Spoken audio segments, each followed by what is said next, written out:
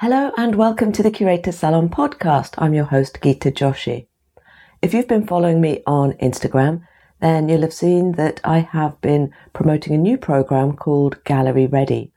Gallery Ready is all about helping artists get that gallery representation. It really answers the most common question I've had all through my life in art, which is how to find a gallery to represent you.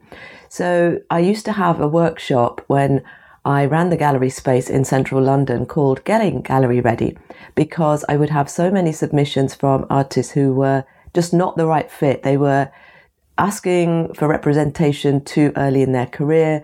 There were all these other things that they didn't really have in place, like a body of work or a record of sales or a strong online presence and all these sorts of things. So I used to run this workshop that was called Getting Gallery Ready. And to be honest, the book Show Your Art was very much about that. It was, how you can really bring yourself up to have a better presentation, become more professional, build your own audience, and then become a much better proposition for a gallery collaboration. So the question still comes up, how do I find a gallery? How can I get a gallery to represent me, show my art, sell my art? And I have put together a free PDF for you, and you'll find the link in the show notes for that. It's called An Insider's Guide to Gallery Representation. So you can go ahead and download that and tick off all the points, and then you'll know what you need to have in place.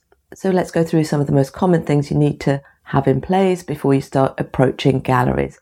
So a track record of sales. It's really about knowing that there is a market for your work, remembering that galleries are in business and they really only want to invest in artists who have a strong body of work, who have some proven track record of sales.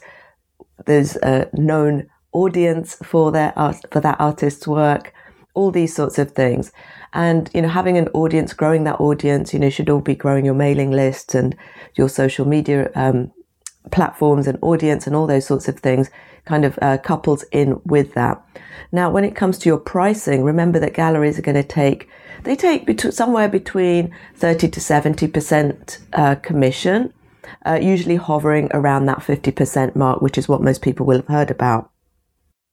So with that in mind, it's worth thinking about your price point. Are you happy to take only 50% of the sale price of your artwork? Are you comfortable with that? So this is a really important thing to factor in, because if your work is just in the hundreds and it's their original pieces, the time it's going to take you to create new work and really kind of be adequately compensated for your work when you're only getting 50% of what your sale price is, this could be a bit of an impediment for some artists.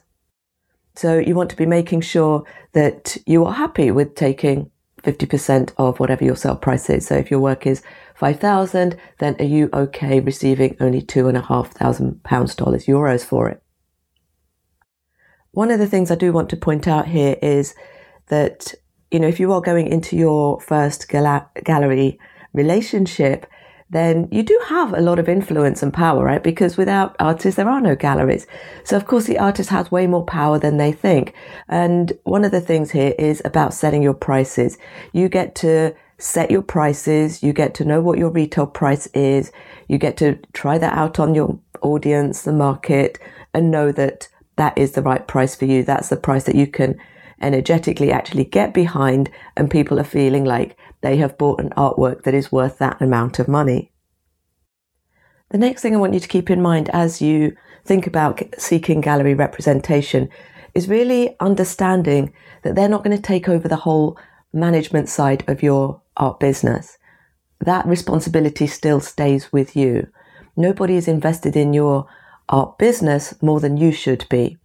And I think sometimes there's this idea that working with a gallery, the artist can give up on social media, they can forget about growing their audience. And none of that is true if you really want to build a career out of this and continue growing that audience. Down the line, you might work with multiple galleries. And so you're still going to need this audience.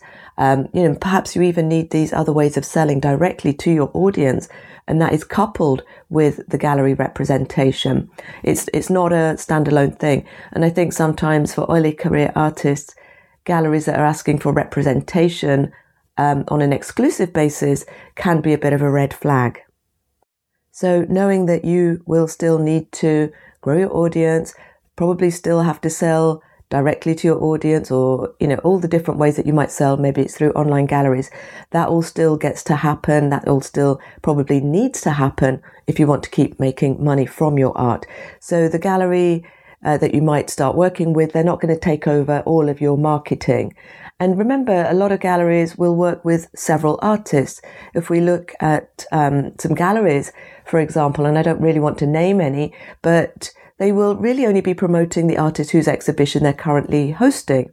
And so that means all the other artists on their roster are not getting that social media real estate. They're not getting that mentions, in the gallery newsletters and the media and whatever, right? They're just doing it for the artists who are in the exhibition that they have at the moment. So also when you're working with a gallery, it's worth knowing that you're going to have these fallow times when you're not their sole focus. So I just really wanted to keep that, bring that to mind as well. However, I know it sounds like I'm putting all these sort of discouraging items forward for you to ruminate on, but it's really important that, you go into these collaborations with eyes wide open as well. So you can go ahead down to the show notes and get the PDF, and I will be back with another podcast on this same topic in the coming days.